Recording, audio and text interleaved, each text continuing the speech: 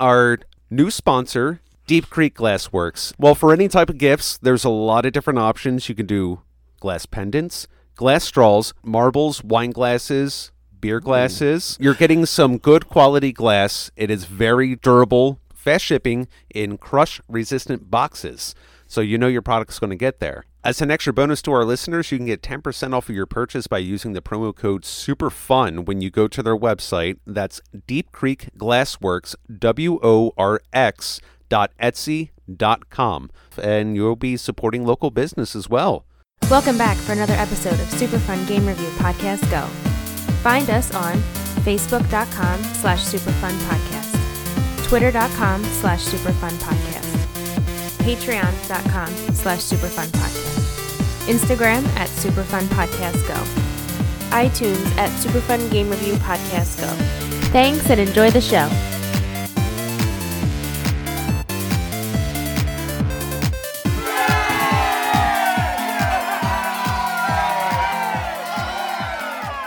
Welcome back to another episode of Super Fun Game Review Podcast. Go! Go! I'm so confused. I was waiting for the go.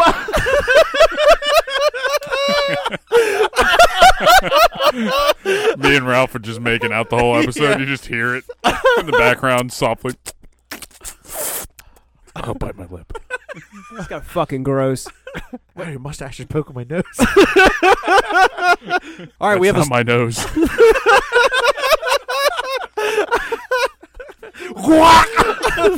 Jeez, didn't take that long to get a dick joke in. 15 seconds. Oh, that's right. It's the year of the jizz. So. Yeah, year of the jizz. To my right this evening, we have Mr. Clark.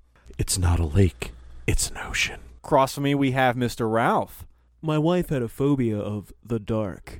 Special guest this evening, John Evelyn. So we embarked on this journey, the four of us, to review a game. But was it a game?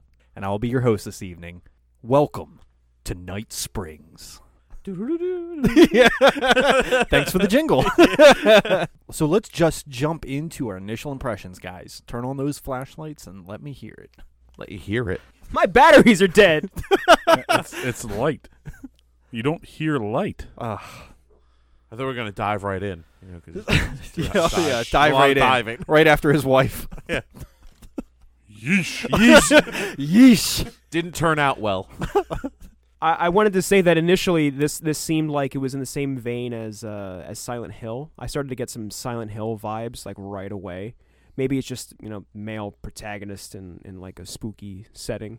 It makes me think Silent Hill from the games that we've played, but I didn't get that deep into it, so most of this is going to be learning for me. You guys are going to you guys are going to be throwing everything at me here because full admission, I didn't get deep in the game. John, what's your initial impression? I played this a little bit going back to it. I didn't get all the way through it before I came home for the holidays, but I did beat it when it came out, and I really enjoyed it back then. This, like with a lot of other games of that time, you kind of look at it now and you kind of go, ooh. Like it's got some rough spots and some rough edges, and I think I remember it more fondly than it actually is, but we can talk about that. Clark? Kind of the same sentiment. I went back to the game and I realized that I didn't necessarily like the controls as much when I played it originally, but I hold a lot of nostalgia for this game because Harry and I played it together, and we played through the whole fucking game in just pretty much one go. Like, we finished the last chapter the next day or something. It was what a cliffhanger to end on for that day, too. I hold the story in high regard, and I think it's just being accustomed to what new gameplay is like. I'm not thrilled on the gameplay aspect as much as I was. It's not to say it's bad. I just think it's not as glorious as I originally remember it. So again, I do remember that day when we cranked through this game and just how much awe I was in playing through that day. And I've beaten it probably 6 or 7 times now. Holy shit. I still find a ton of enjoyment in this game. The controls were a little wonky, I will say, but I still enjoyed the combat system. It's so simple, yet so much can happen in like the blink of an eye in this game. And I just like the whole combat and just dodging and being able to... It's a lot of crowd control in this game, and I do find that aspect to be a lot of fun in this game. Perfect dodges still feel great. Like when you can get off like one of the perfect, like the slow-mo dodges. Oh, it feels so good. Game development. All right, guys, let's talk game development. This game was made by Remedy, who also brought us Max Payne and Quantum Break afterwards. Yeah, I think so this was a huge development cycle. They started in 2001. Yep. When they first started developing this game. Isn't that when Max Payne came out? The original? I'm serious. I fact-checked that. Yeah, I'm not sure. Yeah, I mean that wouldn't surprise me. That's modern electronics. This is like one of those. It's like one of those game developments where the guy just has the idea. It was like, oh, I should do a song about an octopus, and then 12 years later it comes out. Max Payne 1 released July 23rd, 2001. I wasn't kidding. Wow. This was originally supposed to be a Xbox launch title for 360. It did They not. missed that window. Yeah, they missed that window big time. Oh, man. So what year did this come out? Was it 2010. 10? 2010 for 360 and 12 for PC. So this came up in the media a couple, maybe 2 years ago, I think. They lost licensing to a lot of the music in this game. So they had to pull it off of Steam just because a lot of the songs are like ingrained in the game. It's not like a quick... They pulled it everywhere. They pulled it off of Microsoft too. I downloaded the Steam version to play it initially. So am I like the music that's in it? Is that not the original music? Did they re-release it with different? I don't know. I didn't get an update. I don't know if they repurchased licenses or they had to just patch it out. Okay, but I There's know that was there's the a bunch issue. of like licensed, like hardcore licensed just radio songs. Yeah, what a in the game. massive, colossal fuck up by a developer. It happens though, dude. That happens all the time. You should hear Rockstar battling for all of their music. They had That's to patch songs out of San Andreas. Yeah. Out of San Andreas? Yeah. Yeah, Yes. they had to do that like 2 years ago. They had to patch songs out of San Andreas. Yeah, it's nuts. They have to keep up with licenses. Like that's why a lot of people try to get lifetime licenses with the music producers because it's easier. Because as long as the company's in motion, they still have a license with them. Yeah, I can't like knowing that it's going to be a piece of media that exists for quite some time. I can't see the sense in buying it.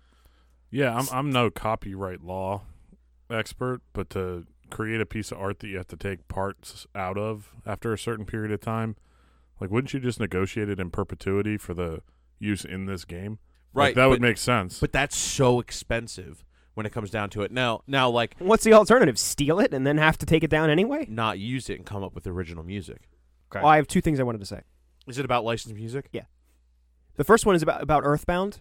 Allegedly, the main reason that Earthbound, I'm serious, that the Earthbound was not re-released on like Virtual Console because of the music being basically not. They didn't license anything, but there are a lot of homages in the soundtrack to Earthbound. A lot of homages to famous and popular songs that they didn't necessarily have the rights to. So there's that.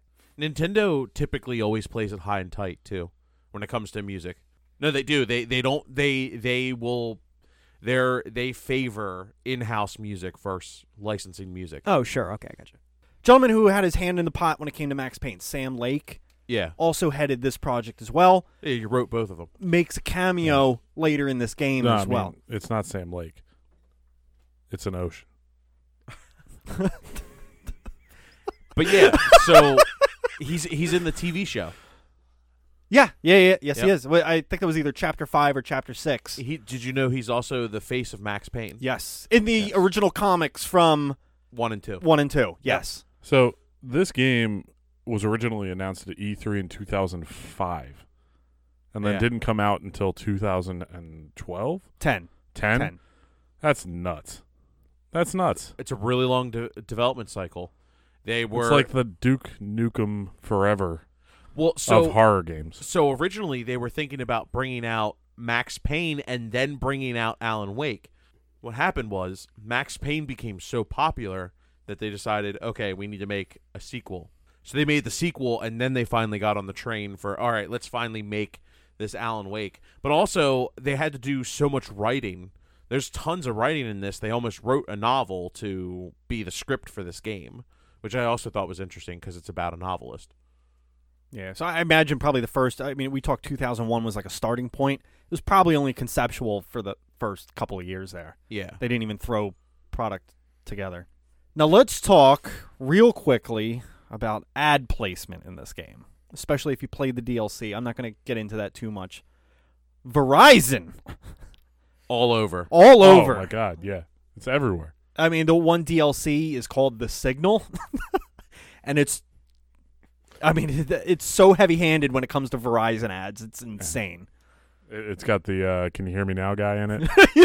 back when he was still working for Verizon. So Now now he works for Sprint. yeah, now it's like a weird ad for Sprint when you when you play Alan Wake's He's like, take it DLC. from me. I work for Sprint now. Maybe that was the real issue. They had to that had patch come it. down. That's what they had to patch. They had to put him in yellow. Yeah. They're like, shit, this guy's the intellectual property of Sprint now. I would love to be the intellectual property of a company, just like as a person. Another interesting thing, I couldn't really figure out a way to place this into either story or gameplay, but did you guys notice the QR codes? There's 4 of them throughout the game.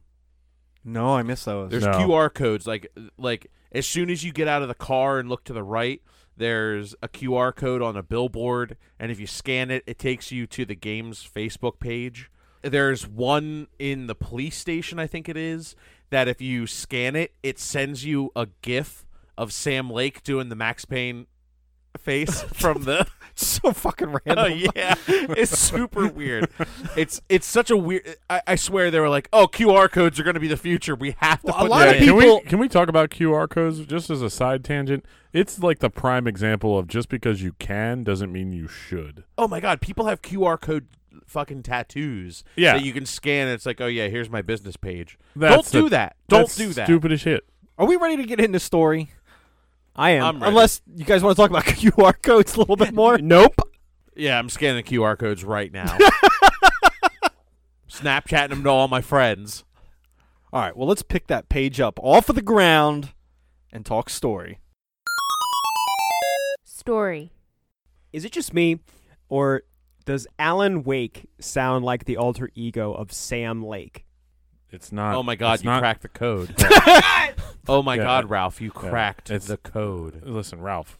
Again, it's not a lake. It's an ocean. Dude, He won't get it. the remedy Doesn't mean you don't make the joke.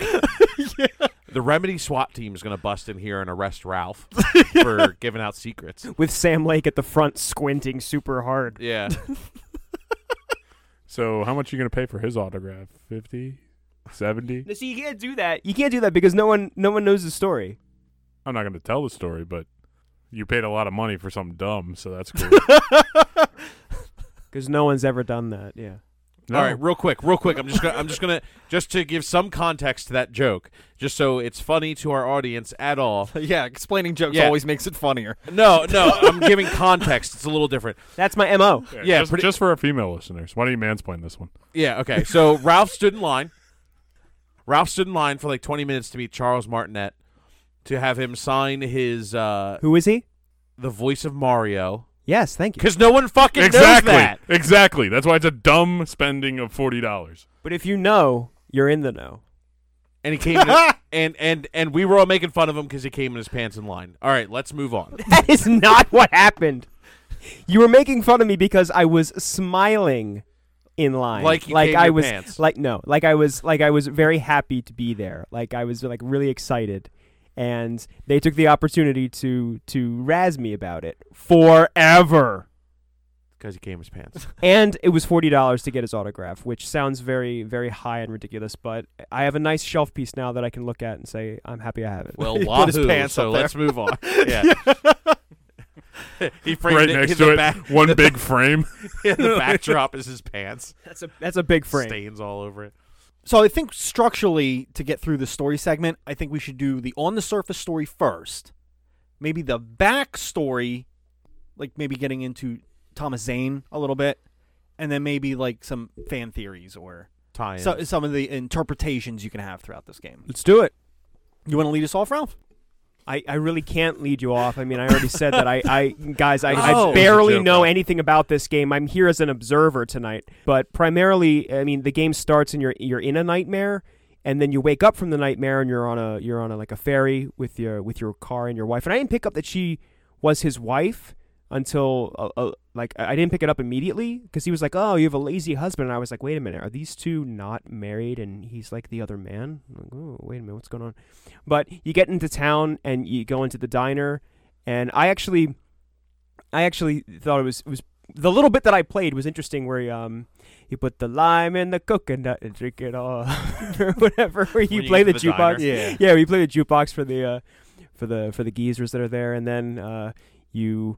Hey, those geezers are badass. Thor and Odin. Thor and Odin. Are they really Thor and Odin? That's at least what they call themselves. Yeah. Oh, okay. They pop up in almost maybe like 3 or 4 of the episodes. Yeah. Oh, really? They're just like the old guys. Yeah, they do play a part though in the story. They do. They kind of like the 3 old men in Cowboy Bebop that are always all over the place No. playing poker. No, they actually No. serve a purpose to the story. All right. Yeah. I would know if basically you I played. got to the house. Like I've like sniffed. This game was a meal. I Whoa, what were you sniffing? sniffed the meal. Like I knew nothing about it.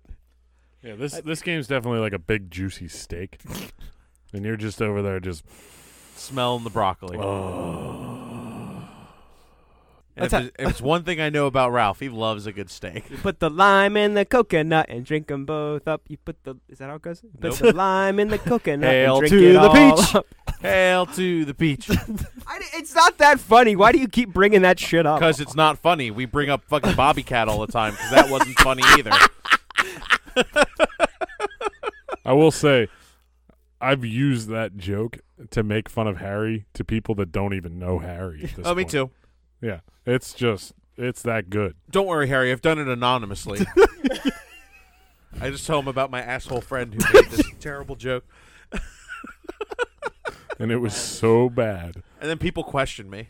They're like, why would you have a friend like that? And I'm like, I've just known him a real I mean, long time. technically, I don't know. Yeah, it's like they put us in the same homeroom, and we were just like, I guess we'll be friends. yeah, I guess we have to hang out. He liked my micro machines. I liked his mom's cupcakes, and we went on from there. Oh, wait, a quick open letter to lifelong friends in homeroom. I have a couple of those. I think like my friend John in Canada. His last name's Deniquay. Mine's is Stefano. We were in every homeroom together, and a friendship formed. I mean, that happens, right? That happens. So Bowles and Clark, were you guys? Because you probably weren't the end We were in of a B. second grade class together, but that has nothing to do with the podcast. Okay. So we should Yeah, maybe. we were in Hey, a wait a second grade minute. class, and then we weren't in another class until 9th grade. I know. It's And then he crazy. sat behind me in Weiss Chansky's class, and then we had to stay after class quite a few times because Yes, of we that. did. Yeah. we used to fuck with each other in that class. One side tangent. There was one day, Clark kept poking me with the pencil in my back. Wasn't a pencil. Oh, it was a pencil. Yeah, the entire class just kept poking me. And I finally just grabbed the pencil and threw it across the classroom. Next thing you hear is, Harry, Matt, after class. That, true story. So we sit. Oh my god. What happened after class? Brian Dahl fired him up. Oh my god. Yeah. Yeah. We're like just about to like have to stay after class. Class is almost over, and Brian Dahl just starts fucking going at him. No, he was repeating everything he said. Yeah. He Like just an started asshole. he just started repeating him. And just like with the cockiest, like, oh, like, I can't believe you did the repeater. oh yeah, he did. It's a bold move. He like That's fired him real up, and bold. he's like, "Dahl, stay after class," and we're like, No, this is after class. "Oh, yeah." it was yeah. Dahl on one side of the room, Clark and I on the other side of the room. No, and Fusco got caught up into it too because remember. No. So here's the thing. It's a made-up name. Here's the thing. He was like, And Harry. White Dog Steve. He was like, Harry, Matt, after class. And then Fusco turns to me. He was sitting next to me and goes, ha! And then he's like, Fusco, after class. And Majib was there, and Skaloosh was there, and Fizzlebits was there. I think I went to Hogwarts. What's Fizzle wrong bits. with you? He thinks all of our friends were pop rocks. Yeah. That's like a weird off-brand version of Pop Rocks. Fizzlebits. Fizzle bits. It's like. Oh God. Yeah. Yeah. That's Is that vegan Pop Rocks? Fizzle bits? Back to Alan Wake. that reminds me of another story. Me and Harry had some classes together in high school. We had an English class in our senior year. Mr. Manowski. So we we had some students in our first period class that would bring like bagels, and he was trying to be like the cool guy teacher, you know. He was like, I don't mind if you guys bring food into my class, you know, if you want to eat breakfast in here, that's cool, man. Yeah. You know, and so me and Harry decided one morning that we were going to push the limits on this as far as possible. As far as we could. So we stopped at McDonald's on the way into school that day and grabbed 2 big breakfasts Oh my God, with the pancakes. with the pancakes and the scrambled eggs and the sausage, and we literally like just get into class, wait until he starts teaching, not before while we're waiting. Wait until he starts teaching. Put the big breakfasts on the thing. I had like 2 extra sandwiches too. I'm like pawning those off. I'm like, $5. Who wants an egg McMuffin? And then we're sitting there eating like pancakes and, you know, pouring syrup and stuff. He's like, please don't bring food in anymore. You broke him. We literally broke him. Like, that was like that class was like almost more effort than any of us had left, and it was just a. It's all right. He didn't finish that year anyway. He didn't? Oh, that's right. He was having an inappropriate relationship with a student. Oh, Was he really? Story. So I know you mentioned that first scene. It's a very simple scene, but I like that scene. You're just kind of riding on the ferry across the lake, but that's basically It's an ocean. your whole introduction It's into not a lake. yeah. It's an ocean. But I like that scene. It's very simple. There's not, She takes pictures of him. and he's talking to the older Radio gentleman. guy. Yeah, the radio guy. Oh, that is the radio Yeah, the guy, and radio he's host. trying to get an interview, Yeah. which you. And he's like, oh, I'll be discreet about it. And then, like, throughout the story, people are like, oh, yeah, he was talking about it on the radio that you were in town. It's like, you fucking asshole. Yeah, you even hear like there's one scene in the game where you turn on the radio because there's radios and TVs that you could turn on and get like a little small piece of side story, more or less. And the one radio you turn on, you hear him, oh, we have our very own Alan Wake in town this week. And he's like, as soon as like the radio ends, he's like, God damn it. Yeah, damn it. It kind of reminds me, and I don't know if you guys have seen this, but Into the Mouth of Madness with Sam Neill, where he's a writer, and he goes to like a small town, and shit gets wild. And he's basically like Stephen King, but he's not Stephen King. That's what I was getting from this initially. It's like he's not Stephen King and not Silent Hill. Who references a Sam Neill movie? It's 2018. Yeah, Fuck if you outta want here. obscure references, Ralph's your guy. That's not that obscure, man. He was Merlin, man. In a TV movie. So you go to the town. So let's talk more about that first scene for a minute. Oh, I'm just saying, like, this is your first introduction that something isn't quite right. You have to creep back into the darkness to pick up this key from the old lady. You're supposed to get it from Stucky, but he's nowhere to be found. And the lady is just like, careful, you're going to hurt yourself in the darkness. The Oh, darkness yeah. is going to hurt you. The whole time that you're walking down the Yeah, hallway. She's like, darkness. Well, that's the light lady, or lady of the light. Put the light in the coconut and drink it all up. You put the light. Is that in your the one joke? coconut. I'm sorry, Yep. real quick. Is that Yep. your one joke for the whole podcast? That's it. That's all I got. Yeah, he's got that and Sam O'Neill references. Take your pick. And if you do go back into the diner after that whole scene, she's like nowhere to be found. And he even comments, like his inner monologue even says, like, "Oh, where did that lady go?" Well, Was she really there? she has to go back to the abandoned fucking power plant she lives in. No, I'm not talking about Lady of the Light. I'm talking about the old lady that gives you the key. Oh. That just kind of pulls it out of her sleeve in one swift motion. That Oh, she doesn't come up again? Oh, yeah. Oh, she does. she does. She's like the She antagonist. says she insists on meeting your wife. So you get to the cabin, right? They're trying to settle in. You find pretty quickly that his wife Alice has a fear of the dark. Fear of the dark. Fear of the dark. So they get in a fight. So this whole getaway is because he has writer's block. He's a famous horror author. He just can't, I guess, come up with a new plot line. He's been having writer's block for, I guess, a year or two at this point. Yeah, I think It's it's 2 I think years. it's 2 years because he said as soon as he published his last book, he hasn't been able to write a single word. Yes. So he goes with all intentions of just getting away for a little while, and then his wife is like, "Ooh, I got a secret for you." Yeah, his wife's kind of an asshole here. Doesn't know him at all. Yeah, yeah. It's like, have you married him? Like, do you like live with him? Do you know him? But she's like, "Oh, go check it out in the study." And he walks in. There's a fucking typewriter. She's like, I was just thinking that you could like maybe start writing your next book here. Yeah, baby needs a new Porsche. Like right away. Like they just got in. Oh yeah, she to the didn't even let cabin. him relax. She's like, "Oh my god, it's dark here. Fix the fuses." Oh, I have a present for you. When did she set that up? In the dark? So he runs out all pissed off, and then the lights go off, and then she starts screaming, runs back to the cabin, and then she gets like pulled out of the fucking cabin and like thrown in the lake, and he dives off after her. Well, what's really crazy about that scene, real quick, is he's like walking out, and the lights go out, and he's just like, he like gets halfway down the dock, and he's like, damn it. And then like turns around and is like, I guess I'll go save her from the dark. And it's like the last time that he sees her for a really long time. This is like a realistic depiction of like marriage. It's just like she's afraid of that.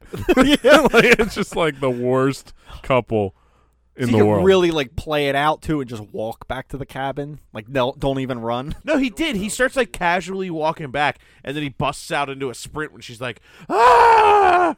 What is she like? You heard me, bitch. So after he hits the water, he just wakes up in a car, and Yep. he's just traveling. Concussed. Yeah, concussed. And basically, the rest of chapter 1 is just heading to the gas station. 'Cause it's Yep. the nearest light source. He I can feel like find. I've heard this before. I'm looking Well, for my okay, daughter. that's the first time that you see the enemy. Yes. Right, yeah. That's the first time you see like the darkness. Was the radio staticky as well? I mean, Ralph does bring up a pretty good point there. Like, this is definitely influenced by other horror games. But Oh, for we'll sure. get there. It's hard to come up with an original idea, I feel, for the horror genre specifically. Well, I think his character looks a lot like the Alone in the Dark remake. His character model looks very similar. Yeah, it's like generic white guy skin number 4. Yeah. I want to say the first couple chapters is just kind of introducing you to the town and the world, and through his agent Barry, you're learning some of the lore and like urban legends of this town.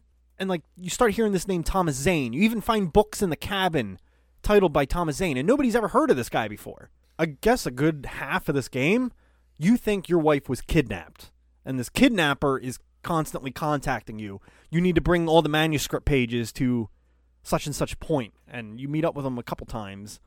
Yeah, and he's always like, oh, yeah, well, I was going to meet you there, but meet me over here instead. At what point would you just be like, I don't know, Alan Wake doesn't really, maybe this is just a annoyance, but he kind of, at what point does he even try to contact the authorities? He does. He calls the sheriff in the first place. Yeah, that happens okay. at the end of the chapter 1. Okay. But then Yeah. he start like all But this, then he's this just supernatural stuff he's seeing. They're just going to throw him in like the loony bin. He's saying, Right. if he's starting to tell him this. So Right. he's trying to include him in as much as possible before he crosses like a certain line. But my whole thing is he only questions what's happening around him like one time. He doesn't like, he's not more inquisitive. Like they keep telling the player that he's like, oh, Alan Wake's a skeptic, and like, oh, he like questions everything. But he never questions like, oh, is this person actually kidnapped my wife? Is this person actually have her? I saw her go into a fucking lake. Why would someone have her? Like he never questions. Yeah, certain plot that is points. weird that he would come to that conclusion. Hey, she fell in a lake. I dove in after her. Now I saw her at the bottom of the lake, and someone has her. Yeah, that's a weird correlation that he. And came then up I with. woke up in a car, have no memory of getting there, and Yeah, You don't question that. don't question any of it. Yeah. We should mention, while I mention the manuscript pages, he's finding this trail of manuscript pages as he's traversing through the levels, that it's actually predicting the future, and everything that he's reading is actually happening. That he's reading. And that actually makes for a really awesome storytelling, because you sometimes will find a page that has nothing to do with what you're currently doing, and you're like, okay, so what can I decipher from this page for what I need to do later, and what needs to like influence me later? What's interesting about the pages as well, a lot of times, like sometimes they'll talk about your particular story, but then they'll fill in gaps in other characters' story. Like there's a later point when, this is when you get into chapter 4, you wake up in the insane asylum, and you find and you do come across Barry, who's locked away in there, but there's a page that you read, what happened to Barry to get to that point, how did he get into that building? And he was looking for Alan.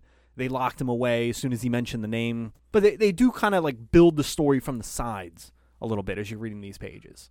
Yeah, they build the narrative with actual like novelization of what's going on, which I think is actually really an interesting way to like fill in those gaps. Yeah, it's really cleverly framed with the narrative device there, but the question is, where are these manuscript pages coming from? What are they doing? That's kind of the fan theory portion of it, right? Well, no, they kind of hint, and this will tie more in with Thomas Zane, but Right. like Zane is kind of actively looking through this book that Zane wrote, that Alan Wake needs to finish, essentially, and he's taking out the pages and placing them for Alan to find. He didn't write it. Alan wrote the pages. Right, that's the thing. Did Alan Thomas stole the pages. Oh yeah, That was the last thing that Alan Wake wrote when he was.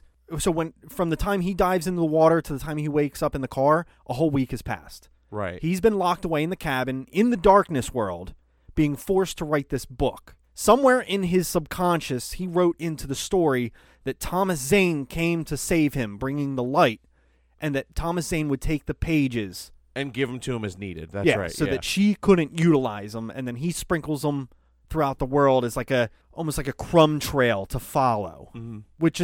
That's kind of like the big reveal late chapter 4, early chapter 5, when all this starts to unravel, that Thomas Zane storyline happened in the past. Maybe we should dive into that a little bit, because that kind of explains the ending a little bit. Okay. Before we get into that, though, I do want to mention there's a crucial scene in the beginning of chapter 2 that talks about when they're living in their apartment, I think back home in New York. The lights go out. It shows his wife's phobia to this darkness, and he tells a little story about he was afraid of the dark when he was a child, and his mother gave him this tool called the clicker. And it's basically a light switch cut from the wall, I guess, essentially, and if he presses this button, it'll illuminate the room. It's like his fantasy kind of tool that his mom used to kind of... It's a safety blanket, essentially. So I think that was a crucial scene, and they sprinkle it into the game early to explain events that happen later in the game. I could see they could have really dropped the ball on that one if they play that scene and then play the ending. It's like... It's like, okay, so this is just a plot device for a plot device. Exactly. Yeah. But the way they crafted into the story early, and you almost forget about it. So yeah. really when the story starts unfolding, you get to the farm where it was the Old Gods of Asgard farm. It was these two guys, the two elderly guys that you see that pop up here and there in the game, that they're labeled as crazy now. That's why they're stuck in that home. But they were the second artists, I guess, to encounter the darkness force. Right. And they wrote, and basically the darkness always manipulates through whatever media form of art that you produce to do its bidding, essentially. And they did music. Now, the way that they subconsciously got the message out there, they wrote the truth of what's happening in their song. It was their song lyrics.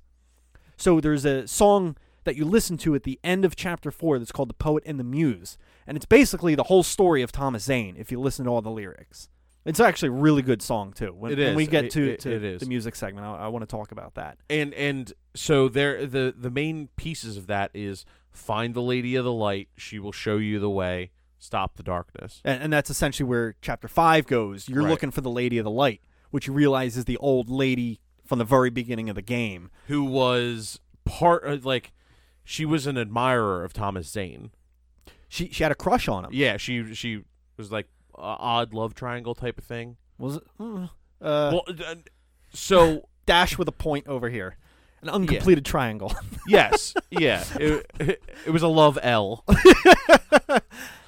So at the end of chapter 4, Barry has this great idea to get drunk, because that's how we deal with awful situations, which was... And Alan's like, I don't know. Yeah, you know what? Yeah, let's do that. Yeah, I mean, it's such a dumb idea. But yeah, unveiling the truth, the Old Gods of Asgard band, it was in the liquor. He didn't lose the fog in his brain until he drank that alcohol, which is what made him like, oh man, they're singing it in their lyrics. Like, that was what made him remember everything he did during that week that he was in the cat. Like, he hadn't the foggiest idea what happened in that week time frame until Right. that moment. So it just goes to show you, booze fixes all your problems. We should mention at the end of that chapter, Agent Nightingale is the one that puts him in a cell at the end of that chapter as well. Yeah, Agent Nightingale. Okay, I have a list here. Anytime he encounters Agent Nightingale, he calls him a different famous author every fucking single time.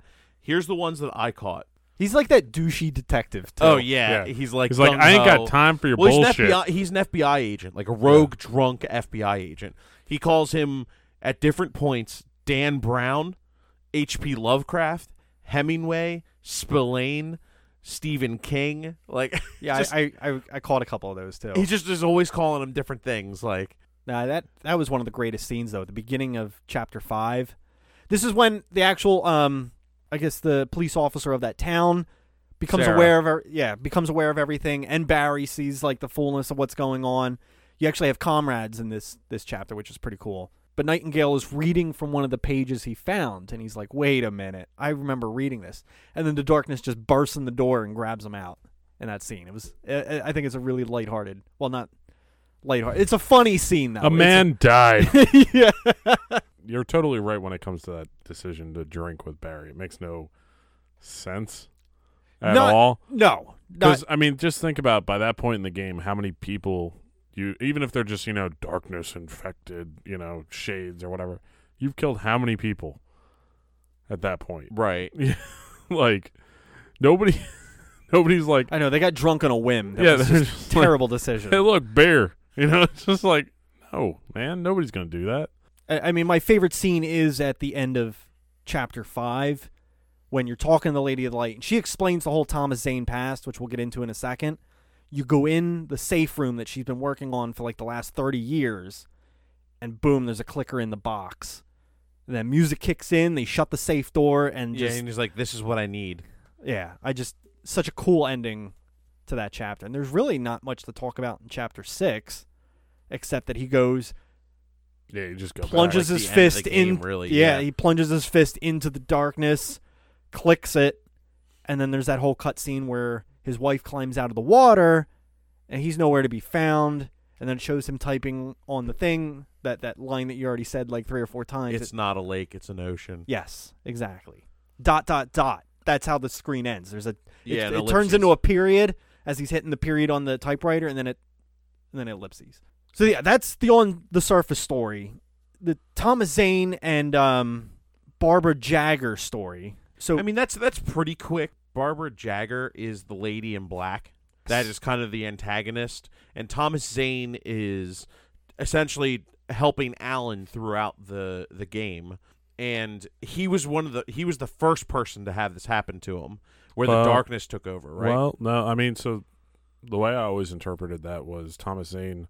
Barbara drowns in the lake, and then he brings her back using the power of the lake, but when she comes back, she's been kind of corrupted by that darkness. And he explains she doesn't have a heart. Right, yeah. So when she comes back, it's not the same person that, went in, right? It's like she was transformed by the darkness. Born of it. Born of it. He was convinced, by the way, to bring her back through his, I think it was Secretary Emil. Yeah. EMIL. The name pops up a couple times in the game, Right, but right. unless you really dig in the story, it Yeah. doesn't mean anything to you. Right, so yeah, I mean, he brings her back. It's the first time the Dark Presence kind of shows up, and it's really just because of him that whole cycle starts. So yeah, he's trying to help, Alan and all that kind of stuff, but it's because, he's just trying to cover his own ass a little bit. To explain why he's always seen in the diver's outfit, he'd like to dive that recreationally, but It's even called Diver's Island. he named it. He used to own Yeah. the Isle. So when he killed Barbara Jagger after she came back to life, he murdered her, and then he went down in the lake with her to die. But before he did, he wrote a story creating the clicker. He wrote this story about Alan Wake, almost bringing Alan Wake into existence, essentially. Right, he literally uses the power of the lake to start all the events, right? Because he knows he can't defeat the darkness himself because he's too corrupted by it already or whatever, but the power of the lake is to make things real that are in that media form. So he uses the power of the lake to start all the events of the game. So that's why the game plays like a script, because it was a script and a story. Essentially. Right? So that's why it's so linear. That's also the reason why nobody remembers the island or knows of the island, but it disappeared. He wrote that in. He wanted to completely eradicate his existence. That's why nobody has heard of Thomas Zane as an author before, except for people that have met him before. But, like, Right. he wrote himself out of existence, including his house and cabin on the water, before he killed himself. So it's like this weird, like, little loop, you think about it. Because Thomas Zane wrote about Alan Wake, but Alan Wake writes about Thomas Zane. That they're, like, interconnected. Like, you can't have one without the other. Peanut butter and jelly. So some quick things I picked up on this playthrough that I didn't on past ones. Lady of the Light, I forget her name. The old lady. But she did have a crush on Thomas Zane, which we covered. But she did mention that Thomas Zane communicates with her every once in a while still. Yeah. Through the TV and through... I think she's just crazy.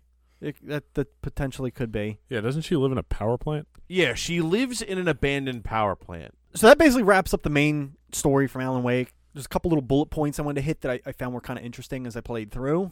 Let's see. So the characters Odin and Thor that were in the game. Odin wears an eye patch. Thor has this little, like, squeaky hammer that he Yep. hits around. That he almost beats a nurse to death with at one point. Yeah. How do they let him have that? Yeah. There's a scene where Barry and Alan are in the car and they crash the car. Barry goes over and he's so concerned about the cardboard cutout of Alan that he's running with it the rest of that chapter. Oh my god, that's... I don't know what his fucking obsession with it is, but he, like, constantly is, like, setting it up Yeah. and just, like... So one of the only things I would change is, if anybody's seen the movie Tropic Thunder, Matthew McConaughey plays the agent in that. If we could just substitute Barry in the remake of this with, like, Matthew McConaughey playing Barry with a cardboard cutout. I mean, you can make this, you know, Ben Stiller could probably do that squinty bullshit face. He For a could be while. Sam Link. He could be Ben Stiller as Sam Lake. As Max Payne. As Max Payne. That would be like that would be the equivalent What of a like goofy Johnny ass game. English to Bond movie. Yeah, would be- exactly. Yeah, they're just making well, I actually heard a rumor that they were making a Alan Wake series. Yes, I actually was going to tie that in. Yeah, It's either yeah. going to be on Hulu or Twitter. But it was Twitter. no, not Twitter. Fuck. Episodic. They're going to release 140 140 characters at a time. Sorry, You I have to meant compile it yourself. I meant Netflix. Sorry, I don't know why I said Twitter. It's on the Instagram. Yeah, they're going to release it on Instagram in 1 minute segments. all right. That's fucking Hey. awesome, Hey, Alan, I got your cardboard cutout over here, man. I'm just going to set it up. Did anyone see the Sam Lake apology video? No. So it was after Quantum Break came out, or it was either right after or right before they announced Quantum Break. I think, actually, he like addressed specifically. He was like, "Look, I am really sorry about Alan Wake." He's like, "We really pushed to do a second one, and it's not going to happen. Like the studio, like Microsoft won't let us make one. They don't believe in the funding in it. It sold a bunch of copies after the fact, but it didn't make an initial boom enough to justify making a sequel.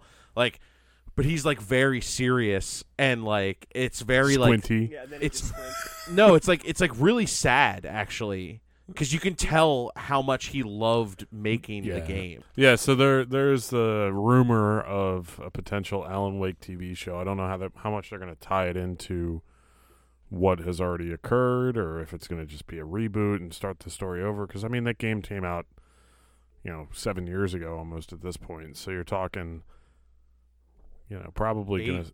It was 2010. Was it? Yeah. Jeez. Okay, so yeah, 9. 9 years Yeah, ago almost now. 9. Yeah. Yeah, so, I think they're just going to retell the story in the first season, if I had to guess. I mean, that would make sense. I'd be okay with that if they wanted to like canonically just make a canon for themselves to go off of, because the game can have some differences. You know what I mean? There was I don't know if you guys remember when this game first released. Remember when you could download like spoofy videos, like when we used to watch Guild? The Guild Yeah. on Xbox. Like they had this like mini series thing that they were really trying to push on Xbox. Yes. They did a 6-part mini series as like a prequel to this game. I actually have it still downloaded on my 360. Oh, wow. But it's basically a 6-part like series of how somebody gets taken as one of the people in the darkness. And Yeah, this don't guy- they like slowly turn? We watched it together. I Yeah, thought. yeah. Like this guy, he just didn't know why there was a dead deer in his cabin the one night. Yeah, He didn't know why he couldn't leave the town. He would have these blackouts whenever he stepped into the darkness. Like it was just like telling the tale of one of the characters that you would kill. Right, in and this then game. you brutally murder him. Yeah. A couple other things I want to mention: the symbolism in this game, or the references to light and dark. They had the Bright's Diner, Agent Nightingale, Cauldron Lake. Oh, I said that because something's brewing here. Jesus Christ. You just cracked yourself up. Yeah. Side note with the Night Springs TV show, though. Night That's- Springs. What? Light and Dark. Night Springs. No. That's where Alan Wake got his writing career started. Barry got him a writing gig on that TV show. In the mental asylum, there is a Night Springs Xbox 360 game and an Xbox 360 sitting on one of the tables. Right next to a Verizon cell phone. Yeah. One thing that I wanted to touch on about the game that I thought was pretty awesome, as a big Max Payne fan, Alan, his last book is called Sudden Stop, which is the name of one of the chapters of I believe, a chapter in Max Payne 2. It's called The Sudden Stop. And you can find manuscript pages in the game that are voiced by the same person that does Max Payne, and it's telling small little tales of the Max Payne game series, which I thought was really cool because, like, there's one where it's undeniably Max Payne. Like, he's just talking about, I miss my wife, I miss my baby, I'm drowning myself in, like, booze and painkillers and things like that. Like, it's really, like, intense, really intense depression stuff that Max Payne deals with in 2. I wouldn't know right from wrong if they were collecting for the Red Cross or banging my sister. That's my favorite line from Max Payne 3. There is a reason why the voice actor Max Payne did that manuscript page too. He actually voiced one of the characters in this game. But we'll get that in just a little bit. Let's talk gameplay.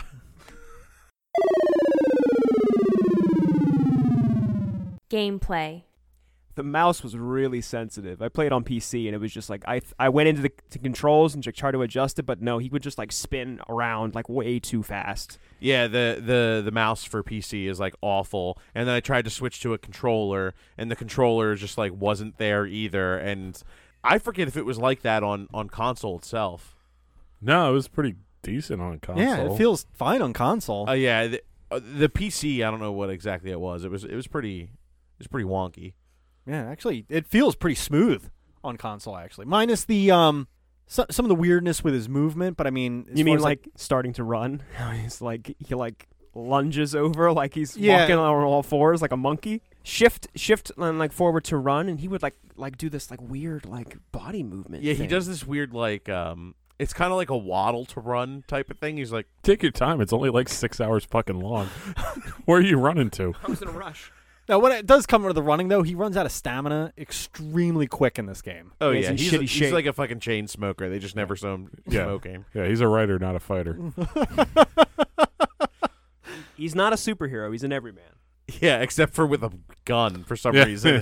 He's just devastating. Like, oh yeah, oh man, I have to use this gun and SWAT pose. Like he's Yeah. just like got the fucking flashlight under the gun. Just unbelievably effective. Yeah, I gotta say, like It's all that research he did for Sudden Stop. the gameplay itself is pretty simple. I think that the shooting is pretty solid. I didn't really have any issues with it. I didn't think it was like over the top amazing. I don't think you're really capable of getting headshots in the game like too Actually, too I don't think easily- you can get a headshot. in That's this that's game. what I'm saying. Like Location it damage? doesn't- Yeah, it just kind of seems like it's you either hit or miss. There's no like limb damage, that kind of thing in it. It's not a very in-depth shooter. Some of the things that I really like about it are I like that you have to like break them of the darkness before you can put them away, and I love the flares and flare gun. I think that's such a cool mechanic playing with the light and dark. Yeah, I think that's kind of the highlight of the whole game is how it plays with light and dark. It's well designed in that way. Although this is kind of a problem, not just in Alan Wake, but just generally in games for me. How many times have you ever used a flashlight for like 30 seconds and then had to replace the batteries? And it's fine. I love the flare gun. I agree with Clark there. That's a really good. It's satisfying when you just kill all the enemies on the screen with a flare. Oh, gun. yeah, it's real good. But there's some. It's an interesting dynamic, but it does turn into. I think the reason that the shooting isn't that challenging is because of the mechanic. There's never any like quick twitch shooting, so like you're trying to like save up ammo because you're survival horror, so you always save up the good ammo and then never use it at the end of the game, and you wonder why. See, I You knew saved that up going all into this this ammo. playthrough, though. I was using the big guns first, Right. and then falling back on the weaker stuff as I ran out. Right. So, but like because you're taking that time to aim to break their shields, right? So you're holding them like with the flashlight. You're like lining up the shot for like a good 5 seconds, and by the time like the shields break, you're just like, okay. There's no like, man, I missed that shot. How'd I miss that? Or boy, that was a cool like turnaround headshot where I killed that guy. Like that never happens because you're always constantly having to break the shields with the light. Yeah. So I think, to be honest, to master this game, one of the most important techniques you kind of have to learn is the quick flash with a flashlight. It stuns all of the enemies. Like if you hit them with a bright light in the face, they cower for like 3 or 4 seconds. And that's when I was talking about crowd control earlier. You got to know, flash that person, right. so that you have enough. Yeah, like Marvin. Dick shot. So that you have enough time to really focus the light on one Right. creature at a time and eliminate them. It's like a process of elimination kind of thing. Flash everybody so that they're stunned, then you can focus and eliminate one. What other weapons are there? Because I only had the revolver and the flare gun. So is Shotgun. it more There's a standard stuff? which you can interchange with the rifle. Yeah, the rifle. Like you can't have both at the same time. You have to pick up one or the other. Shotgun is where it's at. I Absolutely. never use the fucking rifle. They do almost about the same base damage. The only difference is the shotgun holds 8 shells and the rifle only holds 2. Right, but the rifle shoots in lines. Oh, I didn't know that. But So- the shotgun has a spray, so if they're ganging up on you, you can hit. Yeah, no, the shotgun's the obvious choice. Yeah. Because you never, like, in the later chapters when you're in the asylum, when you're doing the other stuff in, like, the farm, like, you're usually not in an open field. Where Yeah, you're, you're like, rarely in a position to use a ranged weapon. Yeah, you True. never fight the darkness in an open field. I think some of the cooler aspects of the enemies, when you like first encounter an enemy and it's like that slowdown and they're like usually like behind you, Yeah. and they're like only a few feet away and you're like, oh shit, oh god, like that's like the initial like jump scares to me. Or like when you're like fighting off like a few guys in front of you and then just you see one like right behind you. It's interesting to see like you have all this light in front of you and you kind of see your silhouette and that's how you're moving around, and then you just see like a black axe behind you and you're like, oh shit, like perfect dodge out of there. Like that stuff is like really satisfying, the perfect dodge. There's also flashbangs in the game. Where you just toss one of those, it clears all the enemies around you. Doesn't even just eliminate the darkness, it kills them as well. We mentioned flares, the flare gun. That's That's pretty much it. that There's is not a pretty- lot of variety. It's a pretty It's not a lot. It's a simple combat system in this Yeah, game. it's a simple shooter for sure. Man, Uh, I hate that first flashlight. I gotta say, it Yeah. takes so long to break There- someone's there's shield 3 down. tiers to the flashlight, Ralph. There's like a basic one, and then one that holds a little bit more battery, and then there's like the Yeah, it's like your standard household flashlight, then your mag light that a police officer carries, and then your like industrial fucking lantern light type of deal.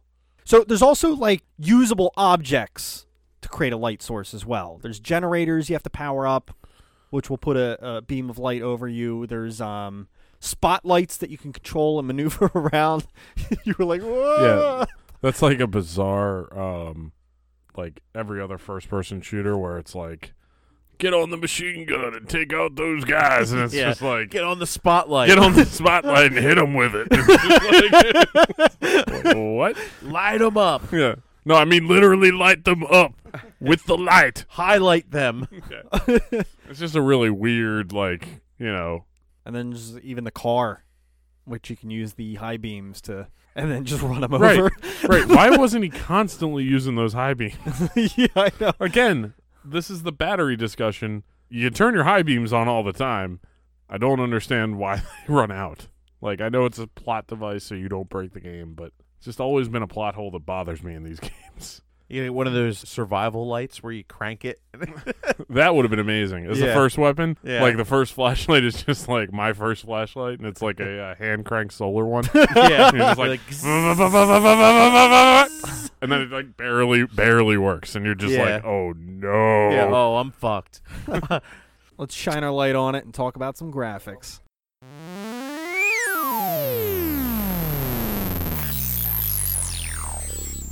Graphics. Shine the light, shine the light. This little light of mine, I'm gonna let it shine. Oh my God, that should have been the end of the game. This little light of mine. Not his terrible singing, but Like a weird, creepy version of Yeah. that, or is this? this little light of mine. No, it's not the R&B version, Ralph. So graphically, I don't have much to say. I like the environments. They get a bit repetitive at times, but I like this, like, it's not like fog, but like this black like shadows that are constantly covering your path, and it makes it feel like it's a windy night when you're going through the forest at points in the game. Yeah. Oh yeah, like that blur effect. Yeah, It's on yeah. everything. Yeah. It's. I mean, it's obviously, if the game didn't do it effectively with the light and the darkness and the lighting effects were bad, like the game wouldn't work. Like it Right. just wouldn't work at all. So they were effective in that. The character models are okay. They're not great. The facial animations are abysmal. Are real bad. Yeah. They're yeah. terrible. They're downright bad. Yeah, so I mean, like, it's acceptable when you're playing it, and then, but it's not one of those things where you take a closer look and you just kind of have that moment where you're just like, "This is a really good-looking game, right? Wow." There's this one scene, right, where his wife is like in bed, and she looks at him, and she's like trying to talk to him, and she goes like this.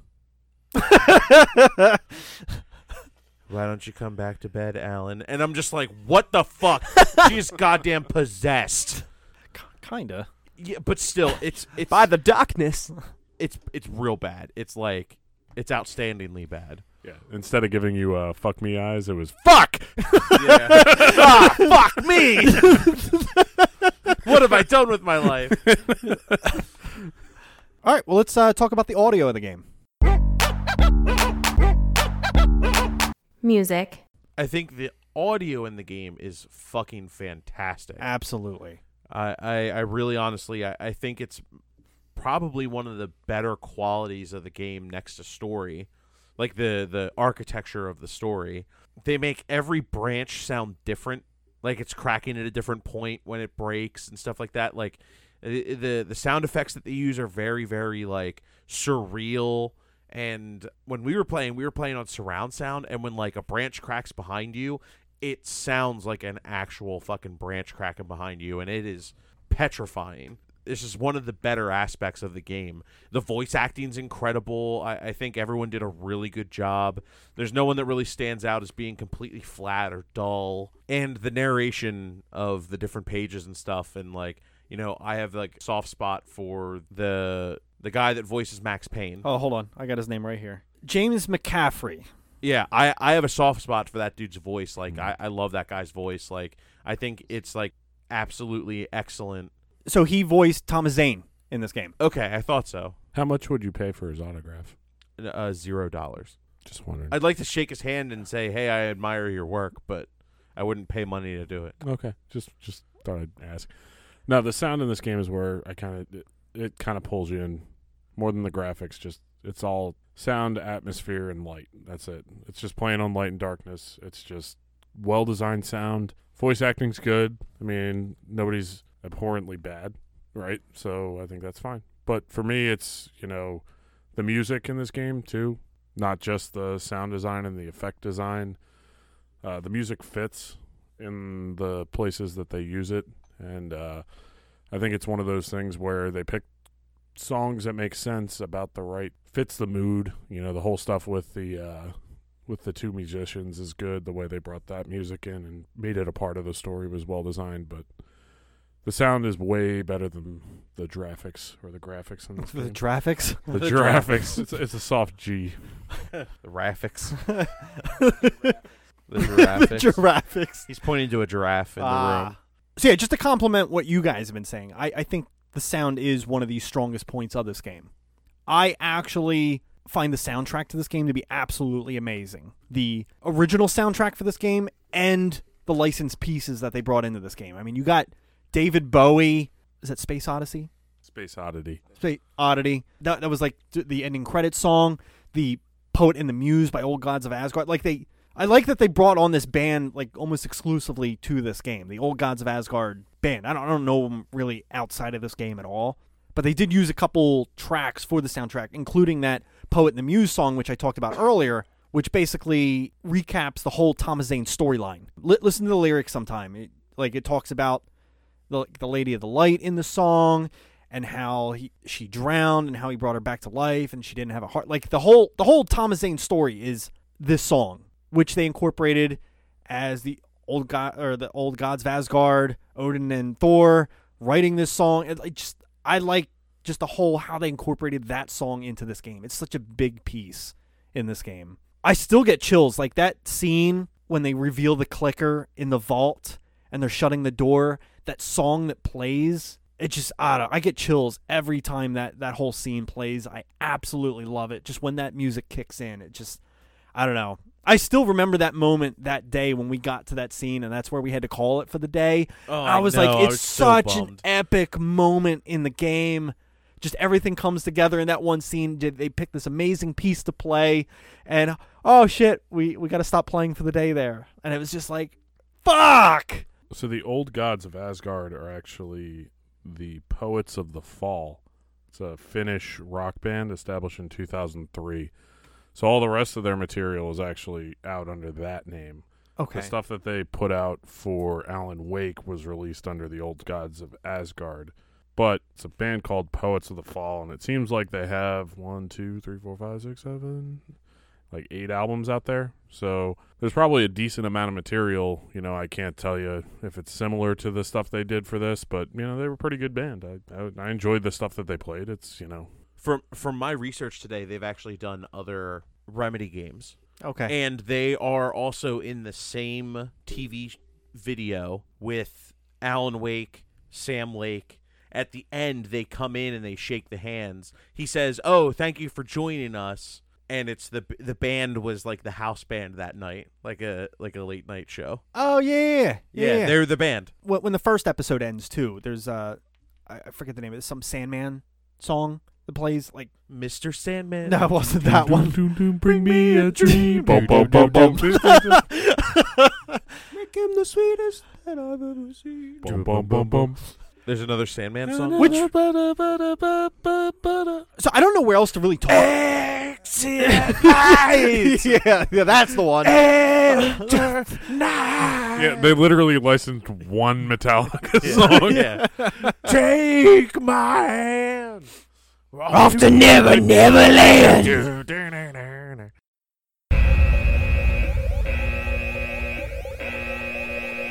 Final thoughts.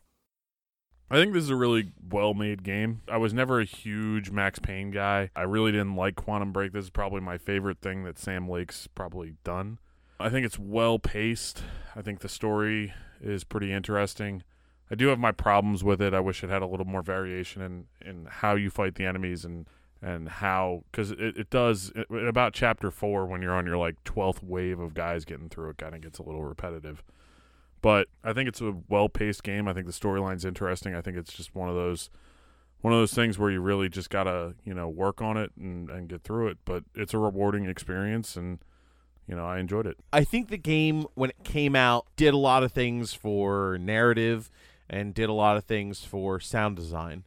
Gameplay, it's a little archaic. It doesn't really have much going on. It gets pretty boring, if I'm being completely honest. It's a lot of the same. You're either dodging big objects or you're lighting something shield down and then shooting it in the face, and then you carry on to the next one. The only variation in gameplay that I even remember is being on the stage for the Asgard. Oh yeah, we didn't talk about that. Yeah, we didn't, but I'm talking about it now. So that's a cool area, you know, where you're like using the spotlights and the fireworks and shit like that. Like that was really cool, but it just doesn't do enough different. I was going to say, right, but it's the same thing. You're killing the same enemies the same way.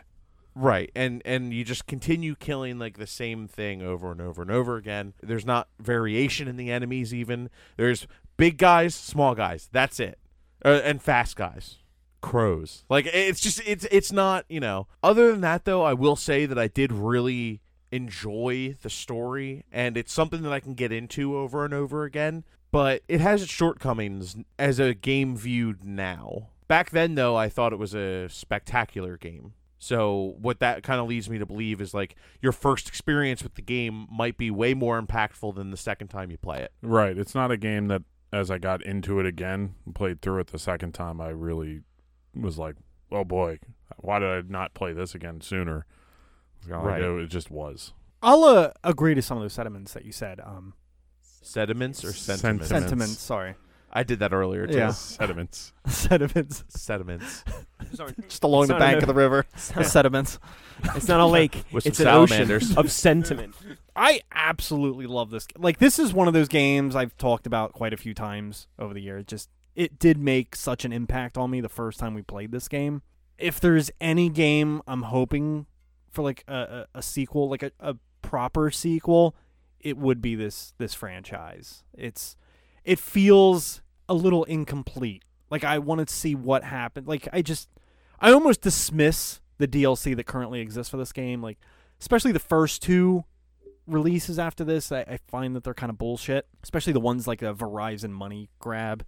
The American Nightmare isn't that bad, but it's like American Nightmare is a totally different feel. It right? does. It feel. doesn't feel like the same game. The best parallel that I could draw with it is Alan Wake to American Nightmare is to Far Cry 3 is to Blood Dragon. Like, they're incredibly different tonally, like, because it's like a lot more humor in American Nightmare, and then like it's kind of like a dark humor almost than it is like a survival horror game. It feels totally different. American Nightmare. Yeah. I mean, what that was trying to explain, to be honest, was we didn't really get into this with the story, but there's a character called Mr. Scratch towards the end of Alan Wake. He's almost like a doppelganger of Alan Wake, because a big part of this game is the balance, and you have to have a sacrifice. So Zane basically created Mr. Scratch, the doppelganger to Alan Wake, because there has to be a sacrifice in order to save Alice, essentially. You can't just write a happy-go-lucky ending and call it a day.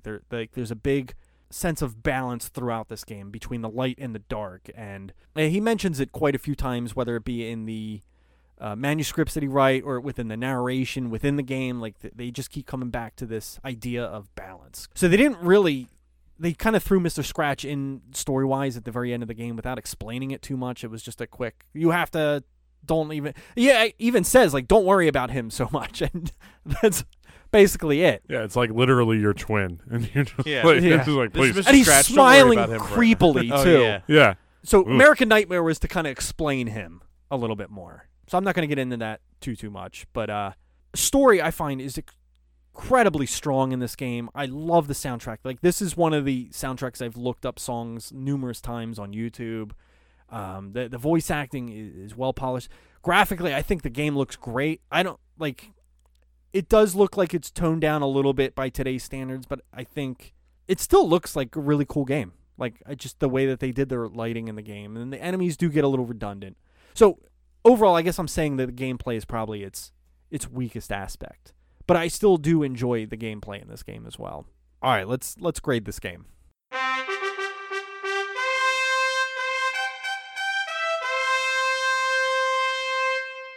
The score. So your scale, I'd probably give it 6.5 out of 10. I would say somewhere between either wait for a sale or rent it, because this is like a perfect pick it up used at GameStop and then return it within 7 days, because you could totally blow through this thing in about, a day, and just be done with it. So yeah, somewhere between there. But if I had to put it somewhere, I'd say wait for a sale. With only 3 data points, it's hard. I think I give this a shrug. It's good. Don't get me wrong. I like the story. I'd be more excited to watch it as like a TV show than I would as playing it as a game again. Just because I think it just kind of gets kind of old. Grade B minus C plus. So, it's above average. It's well made. There's nothing structurally wrong with it. It's just, it just is. So for me, kind of in the same vein, the game right now retails for $15 on Steam. If you can find it on a Steam sale for like $10, totally worth it. Pick it up. Got it for $2.50. Yeah, so like on a regular sale, it'll probably go on sale for like $10. Absolutely pick it up. It's worth that to play through it. But if you have no other options and you have a place where you could rent it, it's definitely just a rental. It's good. I think it harkens back to what I was saying before, where it's a rental. It's great the first time. The second time, I think all the luster is spoiled. I hold this game in high regards. Again, this is like one of those ones that really stand out. Like, if I think back to the past 10 years of gaming, this is one of those games I absolutely remember. There's a lot of titles I totally forgot everything about, but how strongly I felt about the storyline in this title is what's keeping it alive. So I'm going to give it a 9.5 out of 10. Wow. That's going to tie with Earthbound. Wow. So I think that's going to end the episode for this evening.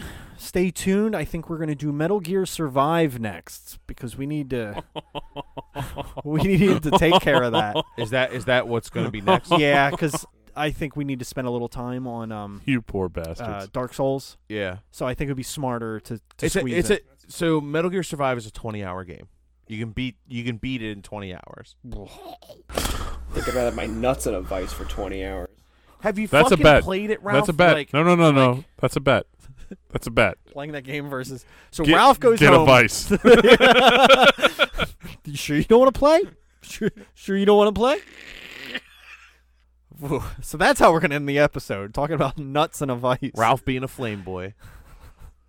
Dude, come on. No one is going to say that this game is good. Nobody. I might not say it's good, but it's also not like a piece of fucking dirt. It's not going to be as bad as fucking Duck Dynasty, man. It's not your nuts in a vice, I'll tell you that. Yeah, it's not your nuts in a vice. Jean-Luc, there's zombies All right, over we should there. wrap the episode. Colonel, Jean-Luc. All right, till next time, John. I guess we'll see you in August Potentially. Yeah. Potentially see you in August. Yeah. for Horizon Zero Dawn. Yeah. 8 or 9 months from now. Yeah. Who knows? Stay Sounds sexy. good. Game over. Game over. Game over. Game over. Game over. Thanks for listening to Super Fun Game Review Podcast Go. Stay up to date on our Facebook at facebook.com/superfunpodcast.